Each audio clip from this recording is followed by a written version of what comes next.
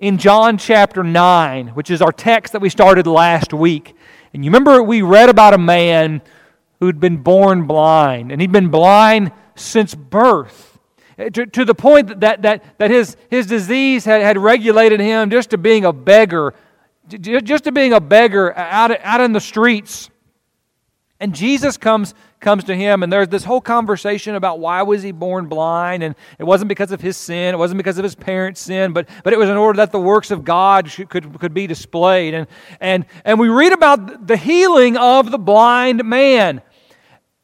And it's this interesting, when you're a child growing up, there are certain Sunday school lessons that stick out in your mind. This is one that stuck out in my mind because it's kind of odd, right? Where the text says that Jesus actually goes and he spits in the ground and he makes some mud and he puts that mud on his eyes and tells him to go and wash in the pool.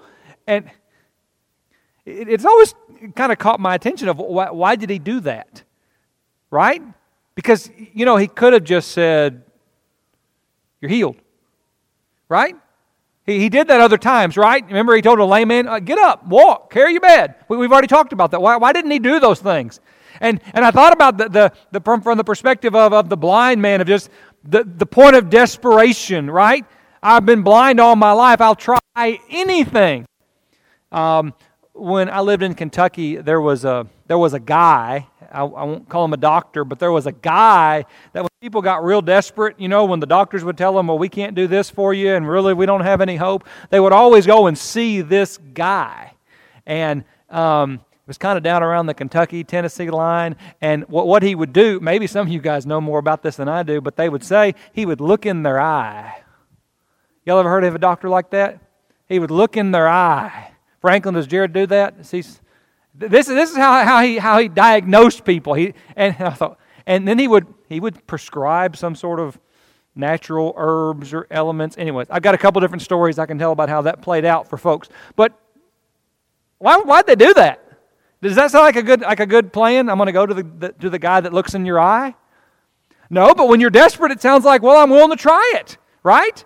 And so I don't know. This guy comes and he tells me to take some mud that he's made out of his own spit and go and wash. And this amazing thing happens. It heals him.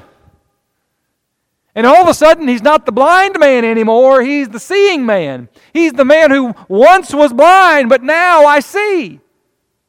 And I want us to kind of feel that because that's what happens when we become a Christian. I once was blind, but now I see. And don't just assume that. I was that blind beggar on the street, and now I have life. There's contrast there. But when that happened, people started to ask a lot of questions. And that's really what most of the rest of John chapter 9 is about. Would you guys be talking about a blind man who could see? Would you? Of course you would. Well, this becomes a great stir, and people are asking about who did it and how did it happen, and maybe I've got a cousin, and they should go see all these questions that are happening, right? And here in John chapter 9, they come and they start asking him these questions, and he basically just repeats the story about this man who came, and he spit on the ground, and he put this mud on his eyes, and he told him to go and wash, so he went and he washed, and when he washed, he could see. But I want to notice here in John 9 that this blind man, he was not a man of great faith. It wasn't like he was a disciple of John or a disciple of Jesus and he'd been following him for all of these years. The truth is, he didn't really even know who Jesus was. Right? So when he gives his answer in John chapter 9, he starts off by saying, to answering their question, "How were your eyes open?" He says, "A man called Jesus." Do you understand Jesus? It's a pretty common name, right? Jesus, or it would almost be like saying a man named Mark, right? Well, I know lots of guys named Mark. I don't know much about him. It's just a man by the name of Jesus. I know where he was from. He was from the city of Nazareth, right? Jesus of Nazareth. And what you're going to see throughout this chapter is I think you're going to see the growth of this man's understanding of exactly who Jesus was. But here he's just saying this, just a man.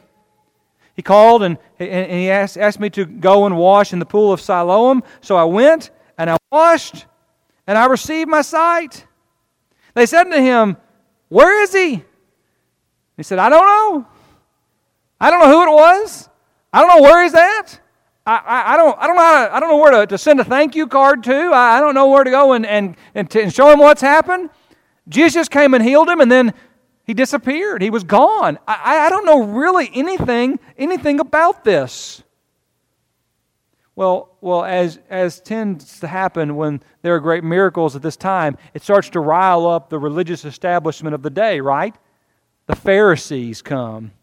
They brought to the Pharisees him who was formerly blind. Can you imagine? Would that be intimidating? Sometimes I see the look of fear and intimidation on people's faces when they go to meet with the elders, right? Any of y'all have ever been called to an elders meeting? Let me tell you, they're not scary. Our elders are not scary. They're not trying to get you, or it's very laid back, right? And so they're very much want what's best for you. But that wasn't the case with these men. They were trying to disprove something. They were trying to poke holes in what was going on here. Right? You the difference in someone who's trying to understand and someone who's trying to disprove something? Right? I've had lots of conversations where I felt like I was in a debate or an argument, and they are very uncomfortable conversations. There's a difference in that and someone just saying, "I'm trying to understand what you're trying to say." Well, these individuals were trying to poke holes. These individuals were trying to tear down. See, because they didn't like this Jesus guy. They didn't like this Jesus guy, and you remember over the last couple chapters his claims to be deity and his claims to be God in the flesh. And one of the things that they were latching on to over and over was he violates the Sabbath, which was near and dear to their hearts. You may do a lot of things, but you don't violate the Sabbath. It's possible that that's actually why Jesus made the clay to put it on his eyes, to purposefully prod them, because one of the things you don't do is you don't make clay. You don't make bricks, right? And you got to understand in a Pharisee's mind that some spit on a man's eye was the same thing as going out and bricking the back patio, okay? In their mind, you're violating the Sabbath. So some people think Jesus did that on purpose, which, by the way, Jesus did quite often. Jesus would purposefully provoke those around him, not for the sake of provoking, but in order to make a point. But anyways, verse 14 says it was Sabbath. It was a Sabbath on the day in which Jesus made the clay and opened his eyes. So the Pharisees were asking him how he received his sight. And once again, he told the story about he applied the clay and he washed and I saw. And some of the Pharisees said in verse 16, "This man is not from God." How do you know? Because he does not keep the Sabbath. But others were saying, "How can a man who is a sinner perform such signs?" And there was a division amongst them. See, there's this great debate amongst the people about who is this man Jesus? Is he a good guy or is he a bad guy? Let alone saying, is he from Satan or is he from God? They were struggling to identify, and you could see that those are not two positions that go lightly beside of each other, right? That there are some people saying he is not from God, and some people say, no, he is from God. So the heat is beginning to be turned up in this conversation because we don't get to have disagreements about those things. Internally, you're going to have to decide in your mind who Jesus is. You're going to have to decide what you really believe about who this man, Jesus of Nazareth, is. And based upon that decision that you make, it will change your life. He will either be the Lord of your life or He will be nothing in your life. But you've got to make that choice. There's great division amongst them. And they said to the blind man, "Well, what do you say about him?" He opened your eyes. And look at what he says. He is a prophet. I mean, I don't know much, but to say that he is not of God, to say that he is not from God, he's the guy who just opened my eyes. So whatever you're going to do with your theological gymnastics, whatever you're going to do in trying to dissect the Sabbath day, I'm just telling you, this man is from God. He's the one who healed me. He is a prophet. He is a prophet. Do you believe that Jesus has a message for you from God Himself? Do you believe that? It probably is reflected in whether or not you were in Bible class this morning. Is that a fair statement? What you really believe about who Jesus is probably reflected on your Bible class attendance. What you believe about who Jesus really is and whether or not He really has a message for you from God impacts the way that you listen to the sermon this morning. What do you really believe? If you really believe that there was a message from God, I'm just saying that those are things that grab our attention. Aren't they? You guys ever get a text message on your phone? I tell you what, the next time somebody sends you a text message, I don't even know who it's from. Okay? And you don't have to know who it's from. Could be from your kid, could be from your parents, could be from the guy down the street. Just I want your phone to go ding, right, or whatever notification it does, and then have someone take it away from you and keep you from it. See how quickly you lose your mind, right? Right? How quickly you lose your... I've got to see that. I've got to hear that. Okay, so what if it's from God? That's what he's beginning to understand. That all your debate, I don't know what you're talking about, but this man is from God. This man is a prophet. But the Jews didn't believe it. They didn't believe he'd been blind. Must be a trick, right? People played games then. People play games now. He must not have really been blind. You guys ever see people that claim to be faith healers today? I mean, there's all sorts of trickery that's done. I'm just telling you, blind people aren't given back their sight by faith healers today. Lame people aren't made to walk, right? Not one time have I ever seen a faith healer at South Georgia Medical Center. I've seen sometimes it could have come in handy if it were real, but it's not real. The days of those things are no more.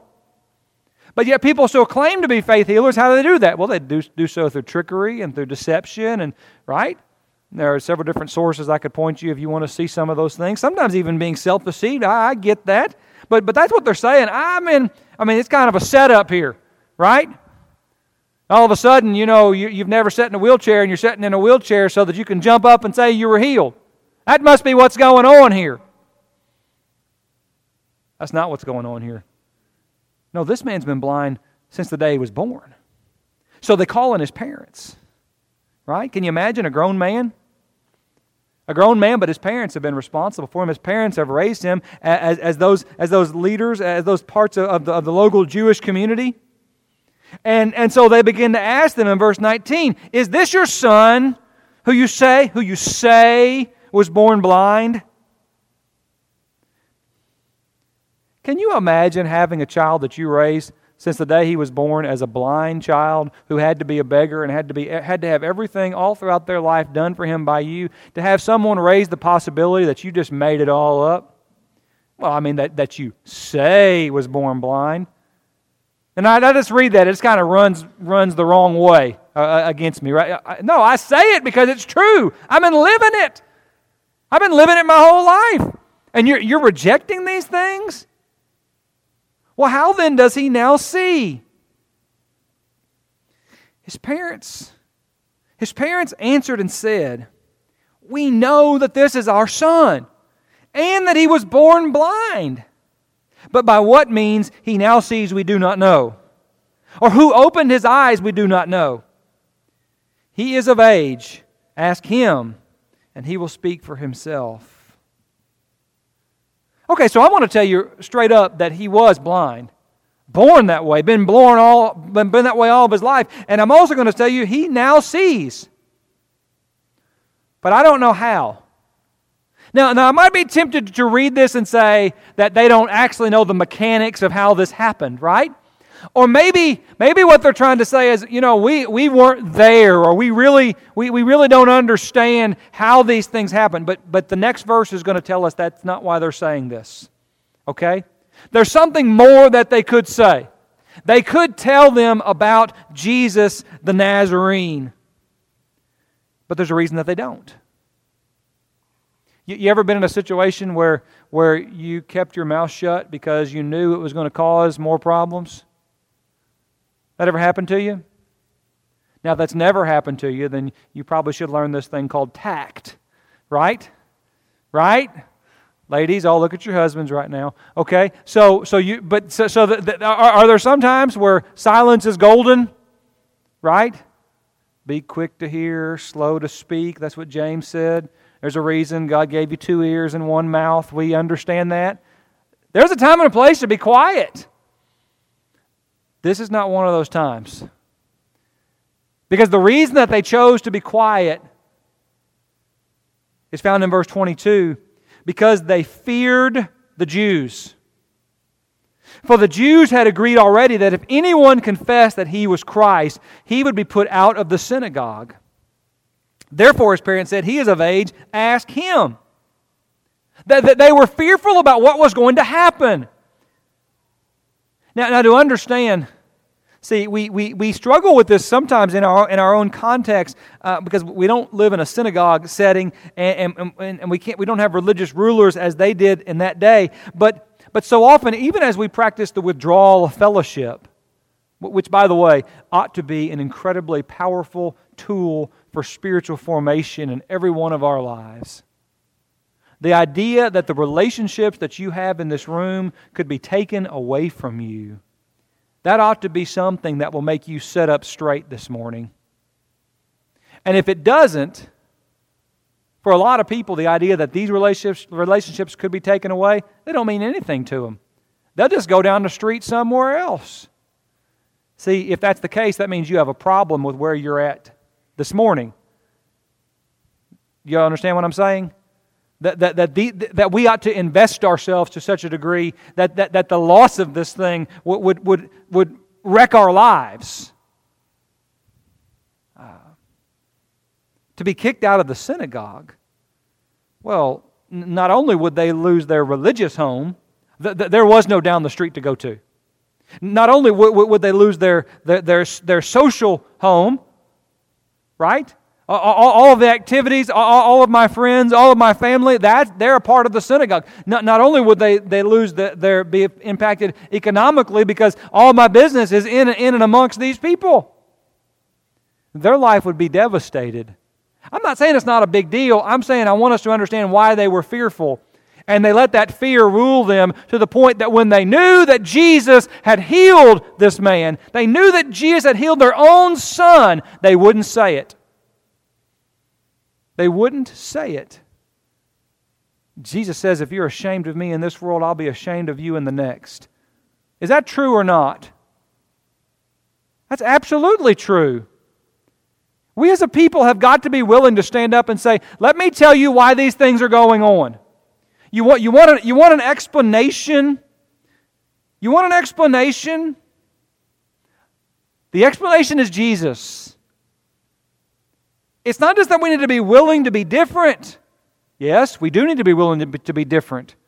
But we need to be willing to let the world know that the reason we are different is because of Jesus.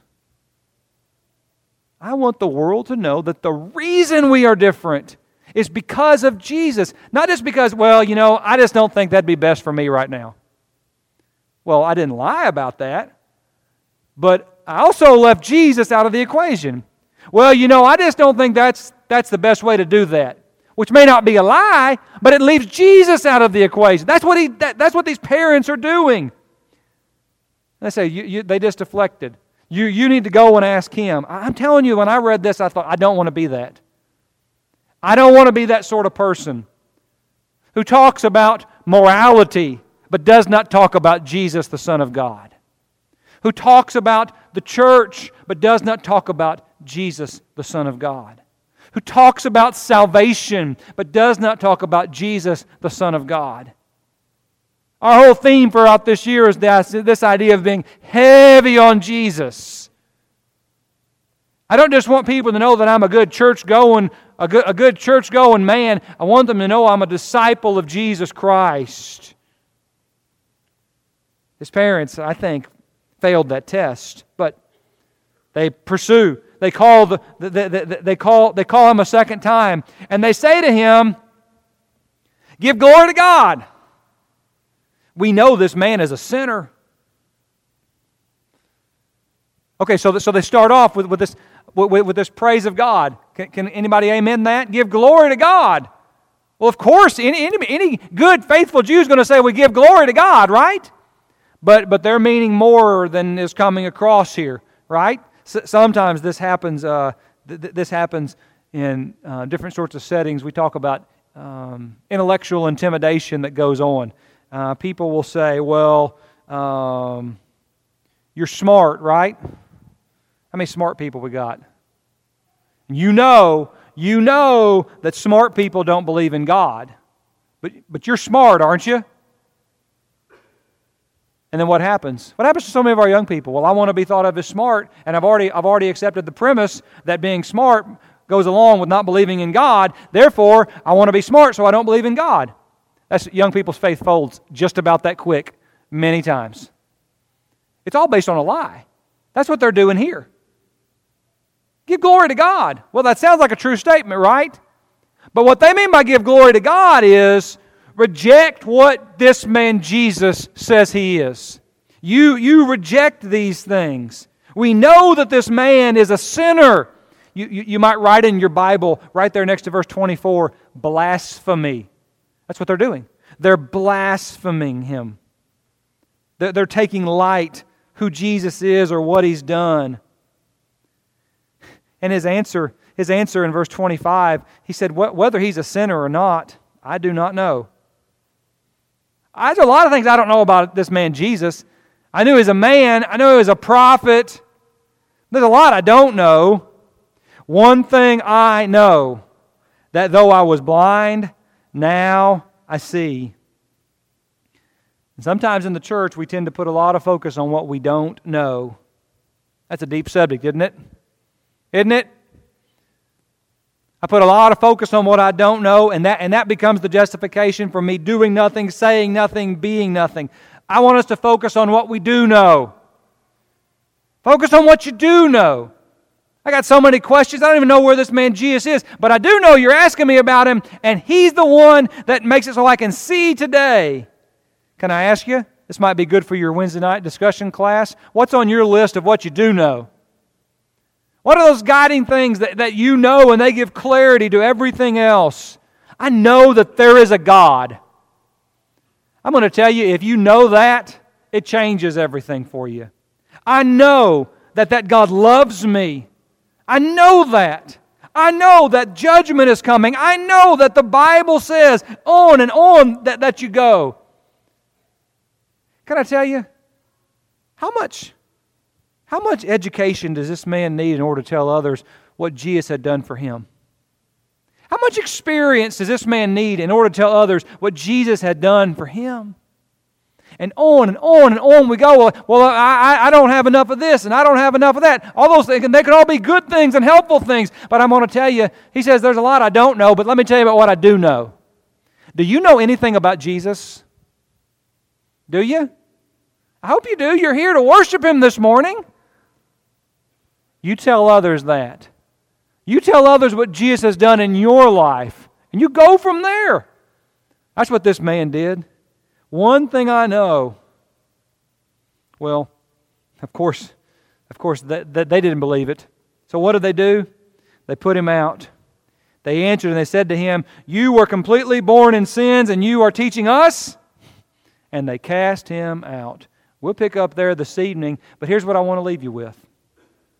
When you think about this man who was born blind, and you think about his healing, You think about his friends, his family, the Pharisees that are there questioning him.